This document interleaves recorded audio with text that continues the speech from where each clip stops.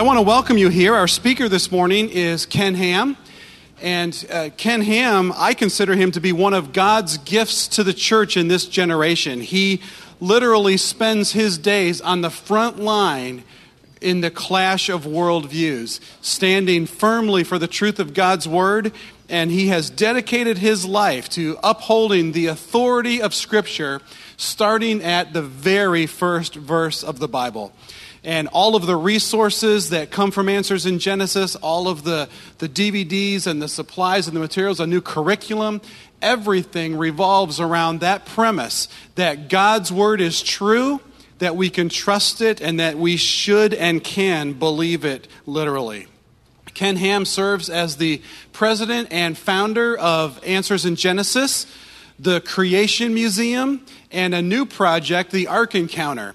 He has a very extensive travel schedule, speaking to literally tens of thousands of children and adults throughout the year, both in the United States and all over the world, as well as being an author. He and his wife have 5 children and 9 grandchildren. They live in the area of Cincinnati, which is right near where the museum is. And I know that you are going to enjoy hearing this message. You're going to enjoy hearing it, and you're going to be challenged by it. Both of those will be true. So would you please join me in welcoming Ken Ham?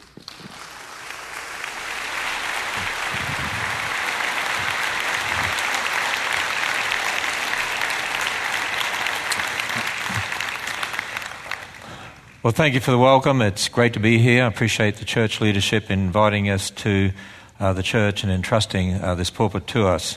For those who hadn't heard me speak before, you'll notice I don't speak with an American accent, and I don't want to. I have a deep southern accent, and you better get used to it because this is what you're going to speak in heaven. And you can't prove I'm wrong yet, so I can say that, right? Well, the Ministry of Answers in Genesis and Apologetics Ministry, and that's why we're here for this conference this weekend. Tomorrow morning for the kids and young people, which adults are welcome to come to too. I sometimes find the adults say they get more out of the kids' sessions than anything because then they can understand them. And then tomorrow night, and they're all totally different sessions. And what I wanted to speak on this morning was really a lead up to the rest of the conference, really an introduction to the conference. See, Answers in Genesis and Apologetics Ministry. And apologetics, that word comes from the Greek word apologia. In 1 Peter 3:15, always be prepared to give an apologia, to give a defense or to give an answer. It means to give a logical, reasoned defense of the faith. That's a little different for Christians, isn't it? Give a logical, reasoned defense of the faith. You know, one of the problems we have today is that I find that most Christians don't know how to answer the skeptical questions of this age. And for many of them, they say, oh, don't worry about that, just trust in Jesus. But the reason people ask those skeptical questions is that they're trying to say, see, how can you really trust the Bible? And 1 Peter 3:15 says, be prepared to give an answer. We need to show that we can answer and that we can defend our faith and be like Paul, powerfully confute and dispute and argue to show people that we can defend the faith, pointing to the Word of God, knowing, of course, it's the Word of God that convicts, and faith comes by hearing and hearing by the Word of God. You know, as I have traveled around for 35 years, I find in this era of history, I get asked many of the same questions over and over again. Doesn't matter what country I'm in. Questions like, well, where did God come from? Who made God? Well, wait a minute. If you believe the Bible and we all go back to Adam and Eve, where do all the races of people come from? Well, where did Cain get his wife? Well, what about dinosaurs? Don't they disprove the Bible? And how did Noah fit the animals on the ark? He couldn't have fitted all those animals on the ark. How can you believe in Noah's ark? And what about carbon dating? Put your hand up if you've heard those sort of questions. Oh, that's a surprise. Well, no, it's not. You know why? Because they're the skeptical questions of this age. And that's really what I want to address this morning as a lead up to the conference, why those skeptical questions are there today and what we really need to do about it. You know, 5 years ago, we opened the Creation Museum near Cincinnati. It's in northern Kentucky, near Cincinnati Airport. How many of you have been to the Creation Museum, by the way? Oh, that's a little better than the last service. How many haven't been to the Creation Museum? All have sinned and come short of the glory of God. Well, You need to repent of your sin and get there. It's only you can do it in a day's drive from here. In fact, we're within a one-day drive of 2/3 of America's population. And it's different to what many people think. It's not just about creation, evolution. It's a walk through the whole Bible, answering the skeptical questions of this age. Incredibly professional, first class. In fact, all tickets are 2-day tickets. That's how long it takes for people to really absorb it all and go through it all. And so we make all tickets 2-day tickets. Let me show you this short video. It's a lead up to what I want to say. The acclaimed Creation Museum and outreach of Answers in Genesis is a one-of-a-kind museum filled with animatronic characters, interactive videos, a spectacular planetarium, a special effects theater, and many other world-class exhibits. Since its opening in 2007, the Creation Museum has welcomed over 1.5 million guests at its 49-acre location in the greater Cincinnati area. The state-of-the-art 70,000 square foot museum brings the pages of the Bible to life, helping answer the skeptical questions that cause people to doubt that the Bible is true. The dramatic finale of the museum is the Last Adam film, where guests experience the glory of God's redemptive plan and hear a clear and powerful presentation of the gospel message. Since the museum's opening, we have heard countless testimonies from adults and young people whose lives have been changed through a museum visit. Now discover how it might change your own life for Christ. Plan your visit at creationmuseum.org and prepare to believe. You know, a lot of families come, bring their children, and a lot of people tell me they get emboldened after they've been to the Creation Museum. People are so thrilled that they can bring children up today, take them to a wholesome family place where they don't have to worry about what they're being taught and what they see, and know that they will learn about God's Word and learn how to defend God's Word in today's culture. It's really a walk through what we call the 7 C's. It's really a walk through Genesis to Revelation: creation, corruption, catastrophe, confusion, and then Christ's cross consummation. A walk through that history, answering the skeptical questions that attack that history in the Bible, particularly in Genesis 1 to 11, and then present the gospel based in that history. And this morning I'm sort of going to concentrate a bit on the first 2 C's, creation and corruption. Tonight I'll be dealing with confusion, the Tower of Babel. You know, one of the questions we get asked is, if you believe in Adam and Eve, how do you explain all the different races of people? I'll explain tonight there's only one race of people. There are no different races. There's only one skin color. Did you know there's no black people and no white people? There's no such thing. I mean, you might call people that, but it's actually incorrect. You see, people say, but you're a white person. I do not want to be a white person, because then I'd look like this, right? See, we all have the same pigment, melanin. It's a brown pigment. It's a matter how much or how little you have. It's what shade you are. It's not what color you are. We'll talk about those sort of things tonight. I'm also going to talk about poodles tonight. Because that helps me explain to you genetics. And particularly, I have to use a degenerate mutant to do that. So that's why we talk about poodles. So that'll be tonight. And then Dr. Gary Parker tonight's going to give his testimony, how he was an atheist and an evolutionist, and how he became a Bible-believing Christian creationist. And then tomorrow night he's going to deal with geology and the flood and all sorts of exciting things. And tomorrow night I'm going to teach you how to think, which is radical for education, and how to logically argue with a non-Christian, and what science is and what science isn't, and all sorts of interesting things. But you know, I said to you that I'm asked those questions, and you've heard of those questions. You know, let me ask you this. Do you think Martin Luther would have been asked many of those questions? No. Would he have been asked about carbon dating? No, because that wasn't an issue in his day. You think Peter and Paul would have been asked about carbon dating or dinosaurs? Actually, the word dinosaur wasn't even invented until 1841. There's a warning in the Bible, and this warning is in 2 Corinthians 11:3. And Paul says this: I want to warn you, and this is God's word, that just as the serpent deceived Eve, in the same way you're going to be deceived. Satan is going to use the same method on you as he did on Eve, to try to get you, your kids, your grandkids, your neighbors, your friends, not to believe the things of God. Wow, if it's a warning that Satan's going to use the same method on us as he did on Eve, shouldn't we go back and find out what that method was? Well, you go back to Genesis 3, and what do we find? The serpent came to Eve and said, did God really say? Did God really say? What was happening here? What was happening was that the serpent, Satan, was trying to create doubt in regard to the Word of God, and that doubt would lead to unbelief. People, the first attack was on the Word of God, and that attack has never let up. But the thing that people seem to miss is that attack manifests itself in different ways in different eras of history. And we have to understand the era of history we live in. And right up front, I want to say to you this. I've traveled around the world in many different countries. Wherever there's an education system, people have access to TV, have access to the internet, they will have heard of evolution, millions of years, Big Bang, and so on. And I'm going to say to you this. You see, what I call this, did God really say, is the Genesis 3 attack. Do we know what the Genesis 3 attack of our day is? I suggest to you the teaching of evolution, Big Bang, millions of years that permeates the world is the Genesis 3 attack of this age. And sadly, so many Christians have succumbed to that attack. In fact, what we found is that in our churches and seminaries and Bible colleges in America, we've done the research on this as well as my own personal experience too.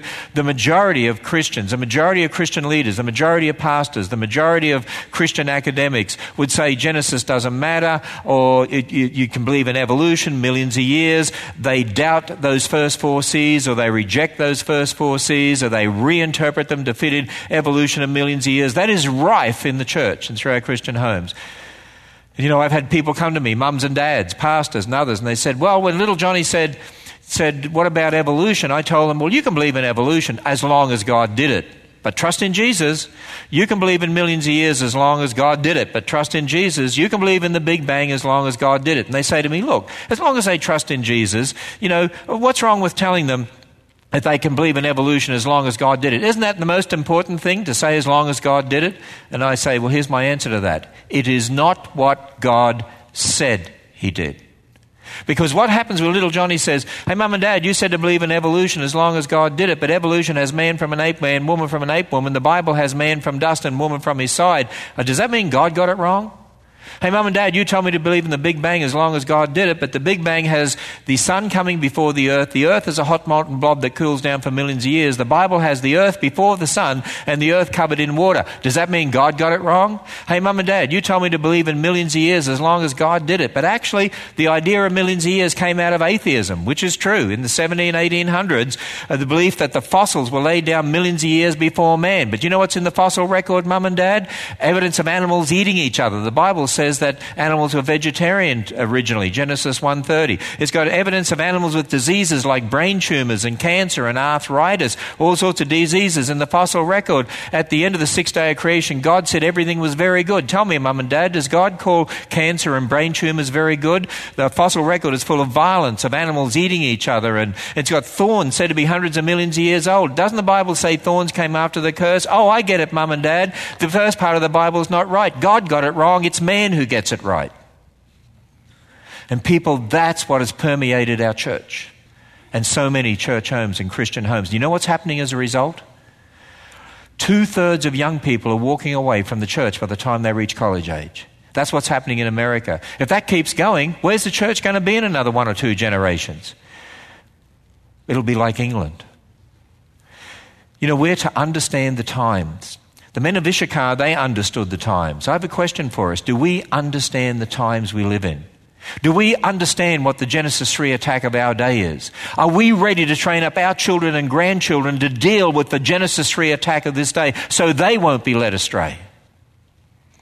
When I've been over in England and the whole United Kingdom, across Europe, in fact, I'll be in England in a few days speaking there at the time of the Olympics, actually, and then over in Northern Ireland. But you know what I found in the United Kingdom and across Europe? There are thousands of church buildings. But you know what the rule is today? Not the exception. This is the rule. They're no longer church buildings. They're like this. Here's a church building in England was turned into a Sikh temple. This one was turned into a nightclub. This one was turned into a tattoo and piercing studio. Is it any wonder when 2/3 of young people in England say they don't even believe in God? And that's where this nation is heading. And people, do you know what happened in England back in the 1700s, 1800s, when the idea of millions of years was popularized, and then Darwinian evolution was popularized in the mid-19th century, and then along came the Big Bang? Church leaders in England adopted the millions of years, evolution, Big Bang, and told generations of people in their churches, you can believe that as long as you say God did it. And they reinterpreted the book of Genesis, unlocking a door to say you can put man in authority over God's word. You don't have to take this as written. It put those generations on a slippery slide of unbelief. And today, the church in England, it's almost dead. It has died spiritually. And people in America is heading that way. We are living in an era of history. Understand the times. We are seeing the collapse of the Christian structure of the nation of America. We're seeing it before our very eyes. We're bringing our kids up in this. And we say, what has happened? America, the greatest Christianized nation on earth. You have more Christian resources right now in this culture than you've ever had in your history. Let me ask you a question. For all of that, or more Christian resources than we've ever had, is America becoming more Christian or less Christian every day? What would you say? Less Christian. Wait a minute. The church used to be the salt and light. The church used to touch this culture. What has happened? I suggest to you what has happened. There's nothing new under the sun. It's the same as happened to the Israelites. What did Jeremiah say? The prophet Jeremiah. People, what is wrong with you? You were there to influence the world. Look what's happened. They've influenced you. People, the culture has invaded the church. We look and say, look how bad the world is. I suggest we should be saying, what's wrong with the church? Why is not the church touching the culture as it used to? Certainly, we see a change in the culture. Who would have ever thought you'd have atheists having rallies in Washington, D.C.? And in fact, when they had their rally in March this year, they advertised it as Bring the Kids to the Reason rally. And they had it as a coming out rally for young people, for instance, kids who went to church now holding up signs saying, "Hi, Mum and Dad, I'm an atheist. I'm coming out of the closet." Who would have thought that you'd have an atheist concert at a military base, Fort Bragg military base, to get the military personnel to be atheists? In fact, it was reported in the newspaper this way. We got any Darwin fans in the house? Asked a performer named Baba Brinkman before launching into a rap song about evolutionary biology. Evolutionary biology, evolution, millions of years, is so important to the atheists. It's their justification that there's no God. Listen to Richard Dawkins, that ardent atheist that I'm sure most of us know of. You know what he says? I've got the video clips of him saying, when I was taught evolution of millions of years, I realized there's no God. The Bible's not true. He uses that as a justification for his atheism. People, shouldn't we just be a little bit suspicious when the Bible says men love darkness rather than light? There's more on the broad way than the narrow way. When the world that is against God, the world that loves darkness rather than light, that adopts a view of origins to justify their atheism of evolution of millions of years, just because the majority have that view, shouldn't you be a little bit suspicious of it? And yet most of the church has adopted Richard Dawkins' ideas of evolution of millions of years into the Bible. Who would have ever thought that you'd see a university campus, this is University of Texas San Antonio, have an atheist group encouraging students to exchange Bibles for pornography? That happened in 2010. Atheists have been putting billboards up for years now across this nation, promoting atheism, attacking Christ at Christmas. You know it's a myth. The seasons celebrate reason, they say. They've got new billboards for 2012. This one saying, please don't indoctrinate me with religion. Teach me to think for myself. You know one of the things they're saying more and more, I got an article about it on my Facebook from yesterday, more and more articles coming out by secularists. They know if you say something enough, people will start to believe it. And for instance, they're now saying more and more, those Christians that teach their kids about God and creation, that's child abuse. And they're using the term child abuse. If they say it enough, it'll start to stick.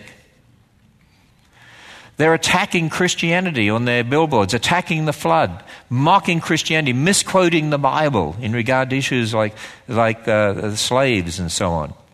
Again, just mocking Christianity. It's happening in our whole Western world. In Australia, the Sydney Observatory has a new promotion for their planetarium programs. This is their new promotion. Your father is a red giant. Your mother is a star. Your grandpa is a blue supergiant. In fact, one of the university professors from the university in Arizona says this, that the stars exploded so you could be here. Your mother was a star. And we look at all that and we say, wow, how did this happen? But people, we should not be surprised at what the world believes. It is against God. There's none righteous, no, not one. They suppress the truth and unrighteousness, Romans 1. Should we be surprised at the world? You know what we should be saying?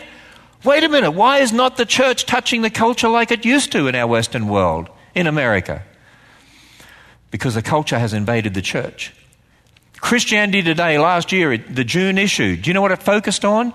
More and more Christian academics in our Christian colleges and seminaries and pastors who no longer believe in a literal Adam, a literal Eve, or even a literal fall. They quoted 2 professors from Calvin College in Grand Rapids, Michigan that said they don't believe in a literal fall. If there's no literal fall, no literal Adam and Eve, tell me, why are we sinners? Where did sin come from? Who are we? Where did we come from? What's the gospel message all about? Baker Bookhouse used to publish conservative books. A book they published this year, The Evolution of Adam, by Peter Enns, who's a professor now at a Christian university, who says this: evolution demands that the special creation of the first Adam as described in the Bible is not literally historical. Why aren't Christians standing up and saying the Bible demands that there be a historical Adam and this is wrong? Who would have ever thought that Westminster Presbyterian Church in Grand Rapids, Michigan would launch a program called Gay Christian Yes?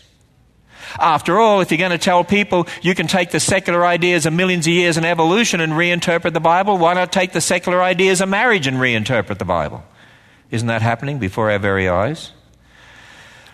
Who would have ever thought that you'd now have a website, it's an organization where clergy can go who have decided that they reject the Bible now, don't believe in God. There are a number of them say they became atheists. Some of them say they're still preaching in pulpits because they get their salary, so they keep preaching, and yet they're atheists. And more being added to this list on this site. And in fact, it's interesting to read the testimonies over and over again. It's obviously the teaching of evolution of millions of years that many of them talk about the scientific evidence that disproves the Bible. They came to realize that. You know what? It feels like we're living in the days of the judges.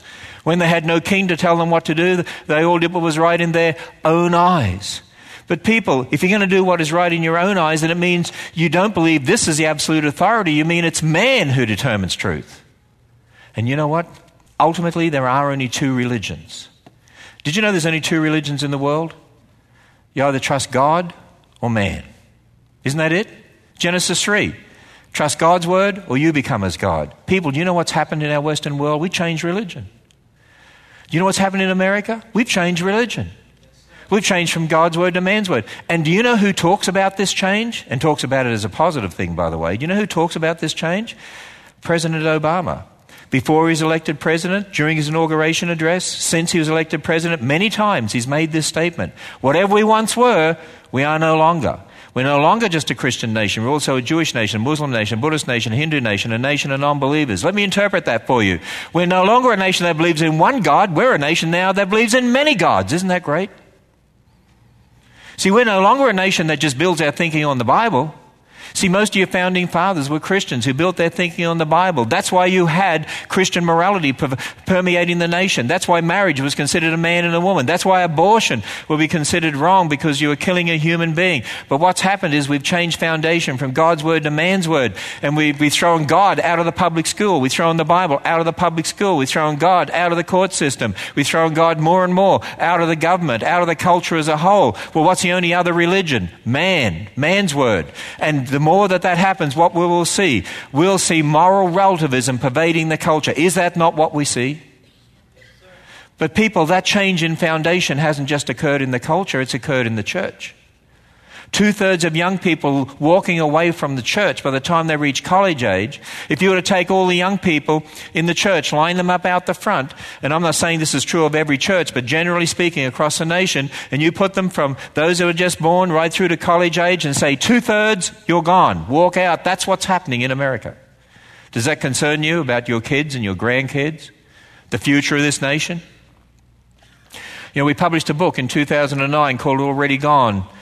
It was based on research done by America's research group. We said to them, go out and find out why these 2/3 of young people are leaving the church. And they went out and asked them questions. And we've got all the results of that research. At what age did you begin to really question contents in the Bible? 40% questioning the Bible by the end of middle school. Another 45% by the end of high school. If you don't believe the Bible, when did you first start to have doubts? 40% by the end of middle school. Another 45% by the end of high school. We're losing these kids at a young age. They're starting to doubt the Bible, and that doubt leading to unbelief. Would you say questioning was the beginning of your doubt in the Bible? Yes, questioning. People, there are questions today. How do you know there's a God? How can you trust the Bible? Where did the races of people come from? What about the ape men? What about the millions of years? What do you do with carbon dating? Oh, don't worry about those. Trust in Jesus. And you know what we found from our research? We found that the teaching of evolution of millions of years in so many churches. I praise the Lord. This is one of the rare churches. And when I say rare, I mean rare. They actually have in their statement of faith that you believe in 6 literal days. That's not true of even most conservative churches. But you see, what we found is the teaching of evolution millions of years causes so many of these young people to start to doubt the Bible. And you know what else we found? We found from the research, what happens in most churches and most Christian homes? They're taught Bible stories. You know what I mean by Bible stories? Kids, let's have a story. Jonah and the great fish, feeding of the 5,000, Paul's missionary journey, Jesus on the cross, Noah on the ark, Adam and Eve. Don't you believe those? Yes. What's wrong with that? 2 things. 1, the word story today has come to mean fairy tale. People increasingly, we got to understand the times. The word story today is used more and more to mean fairy tale. Let's stop calling them Bible stories. Let's talk about the record of history. Tomorrow in the children's session, I'm going to tell the kids, this is the history book of the universe. It's not just a book of stories, it's a book of history. Christianity is based in real history. Wow, what a difference that makes when the kids understand that. And you know the second thing? It's the way we teach it. You know, in most Sunday schools, if you said, Mary, you teach Sunday school? Tell me, in Sunday school, do you teach geology, biology, astronomy, anthropology? What would Mary say? No. Where do kids go to learn about geology, biology, astronomy, anthropology? I think she'd say they go to 90% of kids from church homes go to public schools. Now, you might be a Christian teacher in the system as a missionary in a pagan system, by the way. I was, and you need our prayers. But let's face it, they've thrown, by and large, God out, Bible out, prayer out. Now they're neutral, right? The Bible says you're either for Christ or... So if the system is not for Christ, it is... We need to grasp hold of that. And you know what we found? We found this. Kids get the idea. We learn real stuff at school. It's stories at church. At church, they're not taught apologetics. Most churches do not, and most Christian homes and parents do not teach their kids apologetics. They don't teach them how to answer those skeptical questions. And we need to be asking ourselves, what's the Genesis 3 attack of our age? I got to make sure God has entrusted these children to me. I got to make sure I'm raising them up ready for the Genesis 3 attack. Satan is out to get them. I got to get them ready. Do we do that? For many of us, well, trust in Jesus. What about evolution, millions of years? What about carbon dating? Don't worry about that. Well, I mean, you could, well, I don't know. Who cares about, well, it doesn't really matter. Just trust in Jesus, Johnny. But Johnny recognizes the message of Jesus comes from this book. If this book's not trustworthy over here, it starts to create that doubt that leads to unbelief. And Johnny becomes one of those 2/3 and walks away from the church. Do you know where they are being taught apologetics? In the public schools. And the television, the Discovery Channel, the Learning Channel. You know what I mean by that? People, you know what's happening? They're going to public schools and they're watching television, and here's what they're hearing. Here's the evidence the Bible's not true. Here's the evidence for millions of years. Here's the evidence you came from an ape man. Here's the evidence you're just an animal. Here's the evidence there never was a global flood. Here's the evidence dinosaurs lived millions of years ago. What do we do in our homes and churches? Trust in Jesus. Don't get me wrong, we want them to trust in Jesus. But what's happening is doubt in regard to the Word of God is permeating their minds. And that doubt leads to unbelief. We're letting them to succumb to the Genesis 3 attack of our age. And people, the one thing, just the one point I want you to get from this message leading up to the conference, if you can get this one point, the whole issue of evolution, millions of years and so on, it's an issue of authority. The authority of the Word. You know, Psalm 11:3 says, if the foundations are destroyed, what can the righteous do? If you take this barn that had a foundation, was collapsing, and the foundation collapsed, the barn came down. That collapsing barn to me represents the collapsing moral structure of our Western world, and particularly of America. Why is that happening? Why? Because there's been a foundation that's come under attack. What foundation? The foundation of the authority of the Word of God. And in this day and age, the Genesis 3 attack has been particularly focused on the first 11 chapters of the Bible, and most of the church has succumbed to it. Most Christian homes have succumbed to it. And I want to say this to you. When you reinterpret Genesis, reinterpret the days, reinterpret dust to Adam, reinterpret rib to Eve, reinterpret that death came after sin, reinterpret the global flood, when you add man's ideas and reinterpret the clear teaching of Scripture, you do two things. One, you undermine the foundation of all doctrine, including the gospel. But two, you undermine the very Word of God itself. You know, in Matthew 19, when Jesus was asked about marriage, do you know what he said? Have you not read? Oh, I love that statement. Have you not read the authority of the Word? Can you speak with authority like that? Can your children? Are they emboldened to speak with that authority? My Father emboldened us. You know why? His favorite verses of Scripture. Have you not read? Thus saith the Lord. When Jesus was tempted by the devil, what was his response? As it is written, it is written. Wow, the authority of the Word. Our Father brought us up like that. I really think it affected me. Have you not read, he which made the beginning made them male and female? Not male and male, not female and female. Male and female, and said, this is the reason a man leaves his father and mother and is joined to his wife, and they shall be one flesh. Oh, one flesh? Jesus quoted from Genesis 2. Male and female, he quoted from Genesis 1. One flesh, a woman came from man. You're one flesh because a woman came from man. But see, if you believe in evolution, then the woman came from an ape woman. You just destroyed the basis of marriage. You see, the history in Genesis is foundational to the doctrine of marriage because that history is true. That's why marriage is to be a man and a woman. If that history is not true, marriage is whatever you want to make it to be. But that history is true. Somebody better tell the President of the United States and the senators and congressmen that this history is true. But you know what the problem is? And I've spoken to some of those senators and congressmen. You know what they'll say to you? Yes, but there are many Christian leaders and Christian academics and seminary professors and pastors who will tell you, you don't have to take Genesis as literal history. And people, therein lies the issue. The shepherds leading the sheep astray. By the way, it's not just marriage. Do you realize that ultimately every single biblical doctrine of theology, directly or indirectly, is founded in Genesis 1 to 11? Why did Jesus die on a cross? Genesis 1 to 11. Why is there sin? Genesis 1 to 11. Why is there death in the world? Genesis 1 to 11. Why do you wear clothes? Genesis 1 to 11. Why is Jesus called the last Adam? Genesis 1 to 11. Why do we need a new heavens and a new earth? Genesis 1 to 11. Why do we have a 7-day week? Genesis 1 to 11. Do you think Genesis 1 to 11 is important? It's foundational to the gospel. It's foundational to all your doctrine. It's the foundational history. It's the foundational history for the entire rest of the Bible.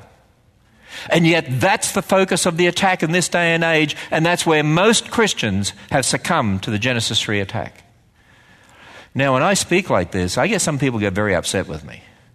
Because I have some people say, you're saying if we don't believe in 6 literal days in a young earth like you can't be a Christian then. I didn't say that. In fact, what does the Bible say? If you confess with your mouth the Lord Jesus, believe in your heart God has raised him from the dead, and believe in a young earth and 6 literal days, you'll be saved. Is that what the Bible says? No. You know what? Salvation is not conditioned upon what you believe about the age of the earth or the 6 days of creation, but upon faith in Christ, Christ alone, grace alone. Salvation is conditioned upon faith in Christ. And then people say to me, so you're saying that we can believe in millions of years and still be a Christian? There are many people who believe in millions of years who are Christians. You can believe in evolution and be a Christian? There are people who even believe in evolution and are Christians. Then it doesn't matter then? Yes, it does. This is the point. I want you to think very carefully about this. See, in a congregation like this, at a church like this, I would imagine if I said to you, do you people believe that Jesus Christ bodily rose from the dead? I would assume most of you, I would hope all of you, but I assume most of you would say yes. Question, how do you know Jesus bodily rose from the dead? Were you there? Got a movie rerun of it? I mean, what'd you do? Look at a tree and get that idea? I mean, where'd you get the idea Jesus rose from the dead? Oh, from the Bible. The Bible says. Now, wait a minute. Richard Dawkins His beliefs of evolution of millions of years are the same beliefs many Christians have adopted into the Bible. He also says that a man can't rise from the dead. Shouldn't we take what the secular scientists say about that too and reinterpret that? No, this is the Word of God. I see. What about the virgin birth? Richard Dawkins says you can't have a virgin birth in humans. Shouldn't we take what the secular scientists say and reinterpret the virgin birth? Well, no. This is the Word of God. And you know, I would imagine in a lot of churches in America, probably the majority, if I was to go through and say, do you believe Jesus walked on water? Do you believe that Jesus fed thousands of people from a few loaves and fishes? I would say, well, yeah, because the Bible says. Do you believe that the Israelites were fed manna in the wilderness? Do you believe their clothes didn't even wear out and their shoes didn't even wear out and their feet didn't swell against everything we observed? Well, yeah, because the Bible says and God sustained. Do you believe that they crossed the Jordan River and the Red Sea on dry land? Well, yeah, because the Bible says. Do you believe a man was swallowed by a fish and lived in a fish for 3 days? Do you believe that? Well, yeah, because the Bible says. Wait a minute, secular scientists say that can't happen. Yeah, but this is God's Word. But as soon as we come to Genesis 1 to 11, in this era of history, in our churches and Christian colleges and seminaries and Bible colleges, and you say, well, God created in 6 days, man was made from dust, woman from his side, death came after sin, there's a global flood, what do we hear? Oh, no, it doesn't mean that. Oh, no, what about what the secular scientists? No, you've got to take the Big Bang. No, maybe God used the Big Bang. No, maybe it was evolution. Or maybe there was a gap between Genesis 1, 1 and 1, 2. Or maybe the days are long periods of time. Or maybe it was just a local flood. People, do you see what's happened? Do you see what's happened in this era of history? We have one hermeneutical principle for Genesis 1 to 11 where we say, you can take man's ideas out here and you can reinterpret. And the rest of the Bible we say, no, you don't do it for the rest. You would never apply taking Richard Dawkins' ideas of evolution of millions of years as people do to Genesis and take his same views of the resurrection and apply them. Oh no, we have a different hermeneutic from Genesis 11 onwards, and the next generation see that. Because it doesn't affect your salvation in that sense. See, I find some of the older generations say, well, I believed in gap theory, it didn't hurt me. No, but you know what it did affect? How your kids view Scripture, because you unlocked a door to say to them, you can use man's ideas a millions of years and force that into Scripture. And you've unlocked a door. You've created that doubt, that Genesis 3 attack. Did God really say? That leads to unbelief. You know, one of the reasons that we're here, this conference, is to give people answers, to equip you. And we're going to do that in geology and biology and all sorts of different areas, starting tonight and then tomorrow night for the kids in the morning, the little kids, kindergarten through grade 6, from 9 to 10:30. And I encourage parents, adults, you're welcome to come.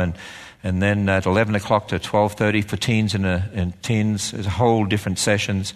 Where did God come from? How do you know there's a God? What about dating methods? Not the dating methods teenagers want to hear about, but it's different dating methods. And then tomorrow night with different sessions. But you know, one of the most asked questions that we get asked, and I thought about this week in regard to what happened in Colorado, that massacre of those people in the movie theater. And you know, when something like that happens, the question we get asked, how can you Christians believe in a loving God? Look at all the death and suffering in the world. And even people in churches say, well, why would God allow this? Why would God do this? Isn't it interesting how we sort of focus on that little event like that? And when we ask those questions, why would God allow this? Why would God let this happen? How can we believe in a loving God? You know what the implication is? That what happened is God's fault. Let me say this to shock you. If you believe in millions of years, it's God's fault. But if you believe in a literal Genesis, it is our fault. Bear with me as I explain that. You see, you remember when the Tower of Siloam fell on people? I mean, there's an example in the Bible when there was a tragedy and people were killed. And Jesus asked the question, were they worse sinners than others? Why did they die at this time? You know what his answer was?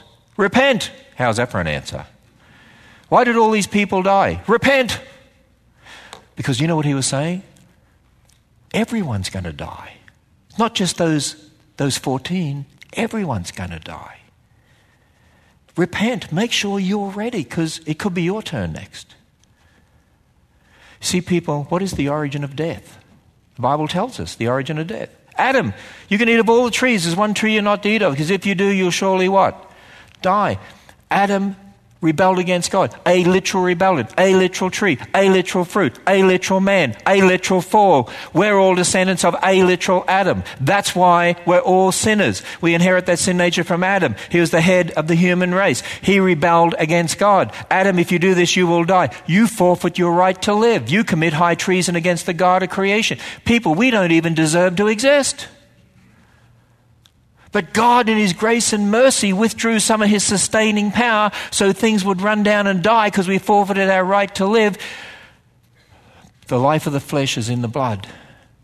There would have to be the shedding of blood to pay the penalty for our sin. Right there in the garden, the first death, when God killed an animal, clothed Adam and Eve, the first blood sacrifice is a covering for their sin, a picture of what was to come in Jesus Christ, the Lamb of God who takes away the sin of the world. But we're not connected to the animals. An animal's blood can't take away our sin. The blood of bulls and goats can't take away our sin. That's why the Israelites sacrificed animals over and over and over again as a picture of what was to come in the one who would be the Messiah when God's Son stepped into history to be our relative of our race related to the first Adam. He's called the last Adam, takes the place of the last Adam. Through the first Adam came sin and death. Through the last Adam's death comes life because He offered Himself up as the perfect sacrifice, conquered death, raised from the dead, offers a free gift of salvation to save us from what we did. Wow, what a gracious God.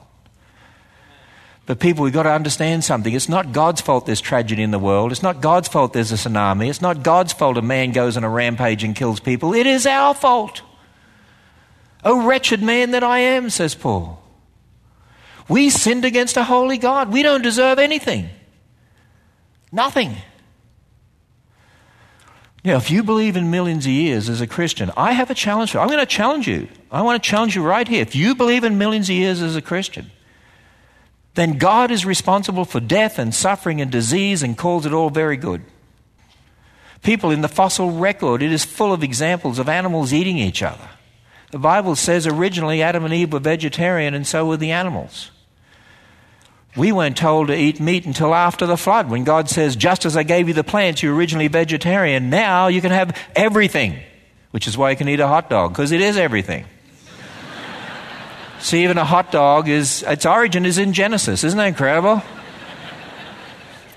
By the way, man and animals have a nephesh, a life spirit that plants do not have. Plants don't die like animals. They're different.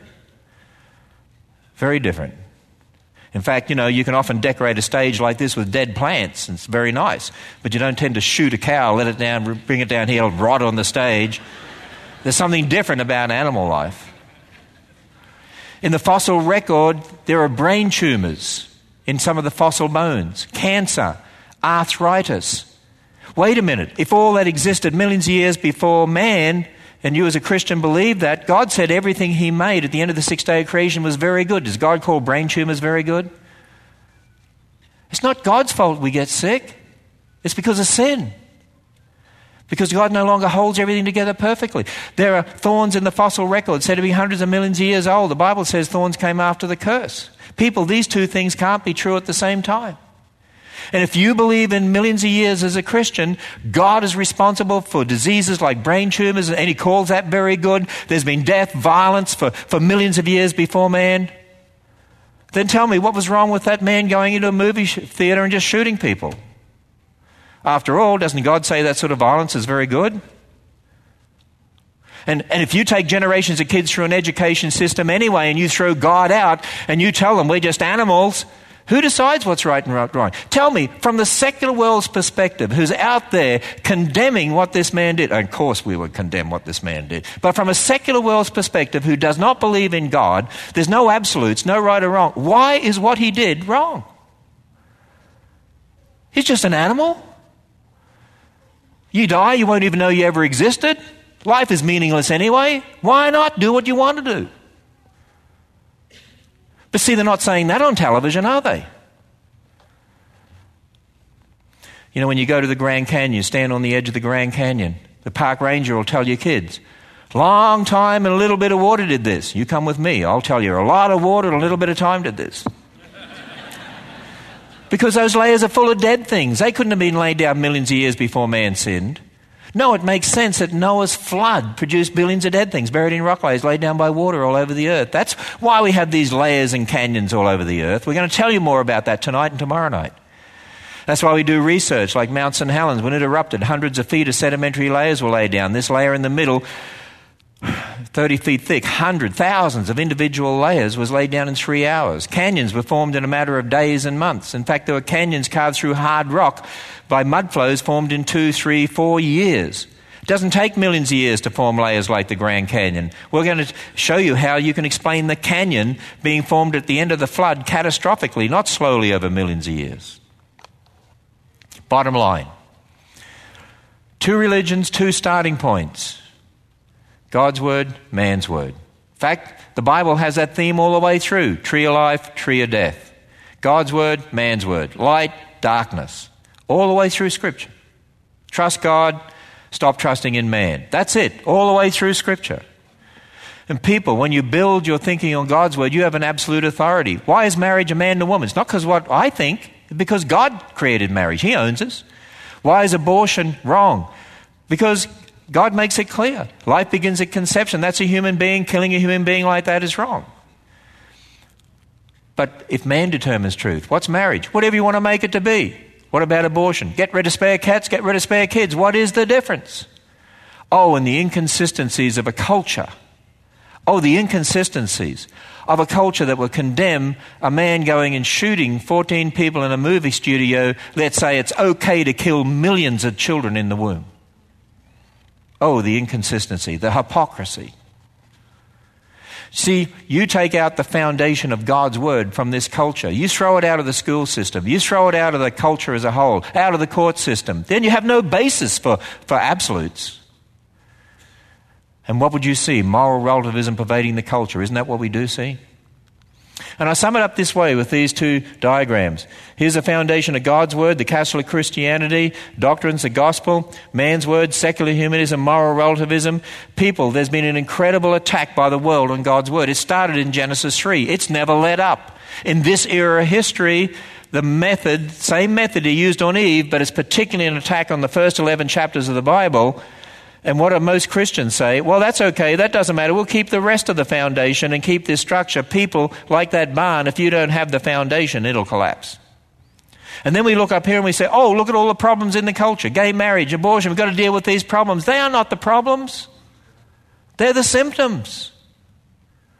They're the symptoms of the problem. The problem is down here. We've spent millions of dollars of Christians' money in America to change the culture, and people, one of the reasons, and I'm going to talk about this tomorrow night, one of the reasons why I believe Christians have been losing the battle in regard to gay marriage and abortion and so on is because we don't understand where the real battle is. It's not up here, it's actually down here. See, the Bible doesn't tell us go into all the world and change the culture. It says go into all the world and preach the gospel and make disciples. Because here's a point the secular world understands and we seem to have missed. Hearts and minds change a culture. Hitler knew that. Give me the kids, I'll change their hearts and minds, I'll change the culture. Lenin knew that. Pharaoh of the Exodus knew that. You can go and worship you men, but your God, but leave the women and kids. Give me the kids. I'll change their hearts and minds. I'll have the culture. People, do you know what's really happened in our culture? By and large, Christians, families have handed the next generation over to the world. You change their hearts and minds, we'll tell them about Jesus. We'll tell them some stories. And the secular world changed their hearts and minds has changed the culture. And now we're saying, oh, woe is us. People, imagine what would happen if we raised up generations of kids who knew to stand on the authority of the Word of God, who knew what they believed, who knew why they believed what they do, who were equipped. And you said, I as a parent, I want to do what God's Word tells me to do. He's entrusted these children to me, beings that are going to live for eternity in heaven or hell. Wow, what a responsibility I have. I need to understand the Genesis 3 attack of this age. I need to get them ready. I need to equip them. I need to get them ready so they can stand on the authority of the Word of God, preach with authority, defend the Christian faith, answer those questions, point people to the Word of God and proclaim the gospel. Wow, we would change the world. Why aren't we doing that? Well, I could go on for millions of years. But that's just the introduction. The rest of it is tonight and tomorrow morning. I invite you all to the kids' sessions too, and tomorrow night.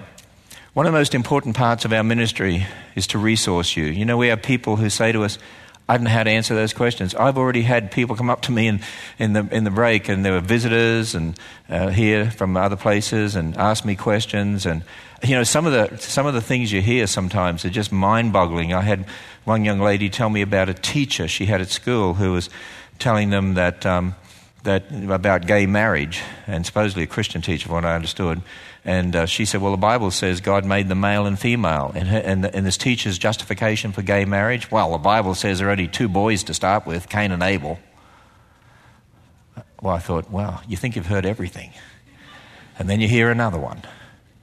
Man, I got to talk about that tonight when I answer where did Cain get his wife. You know the Bible doesn't say there was only Cain and Abel. It also says Seth too. There's three, right?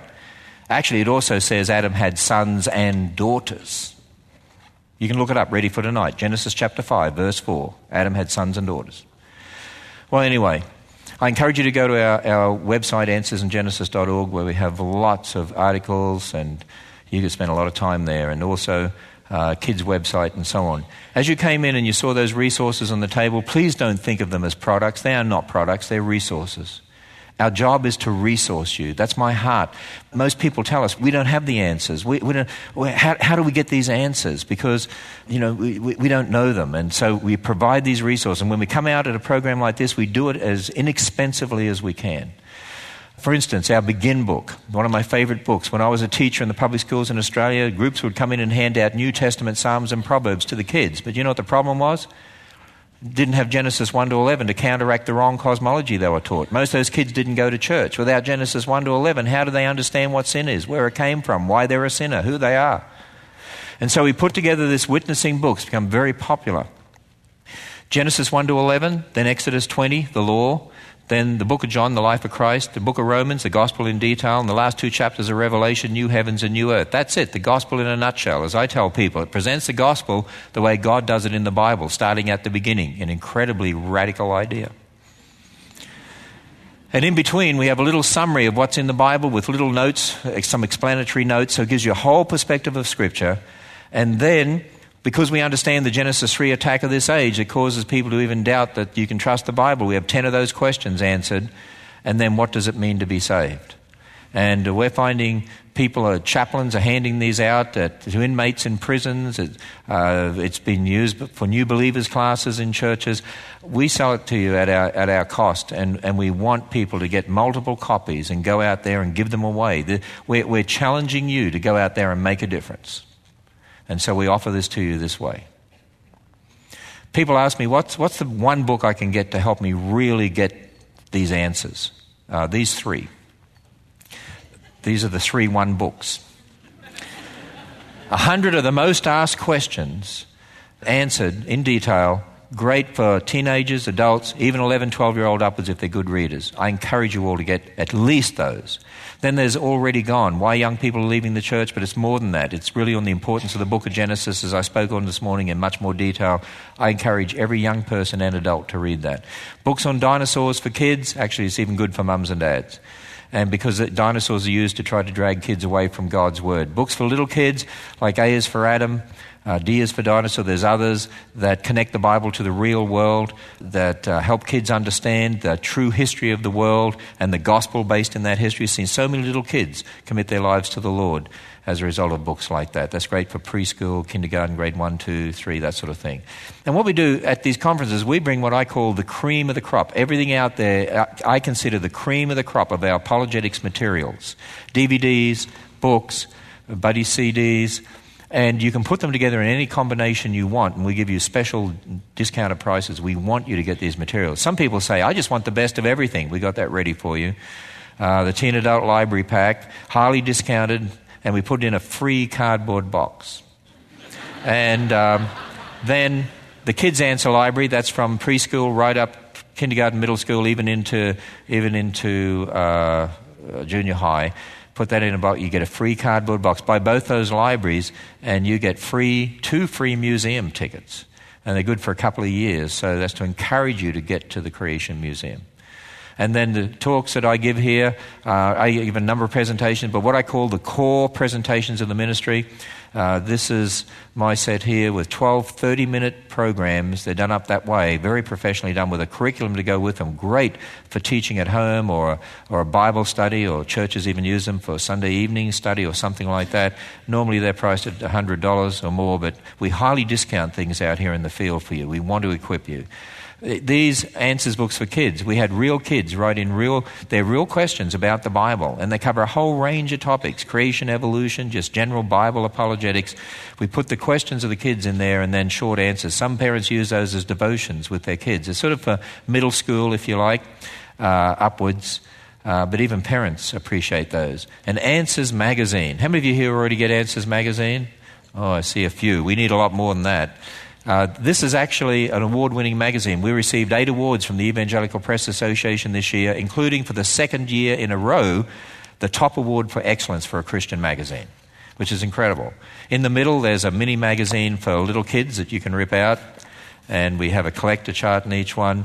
80,000 subscribers to Answers Magazine. It's a phenomenal teaching tool for you. I encourage every family to get it. And we'll give you a free DVD for each year you subscribe. People, I want to challenge you as I hand back to Pastor Wiley to close. And the way I want to challenge you this morning is this.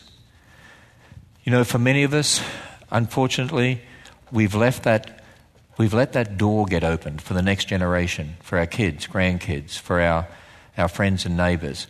When we have said, you don't have to believe this bit here, you can reinterpret it, we've unlocked a door.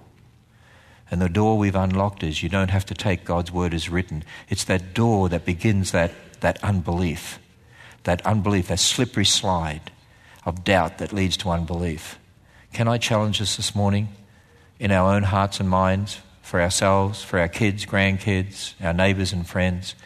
People, let's shut that door. Let's determine right now before the Lord, we're going to shut that door. Lord, this is your word. I need to be like Job when he fell down in dust and ashes and recognized, God, you know everything. I know nothing. How dare we put man in authority over the word of God? If we need to repent of that this morning, let's repent of that.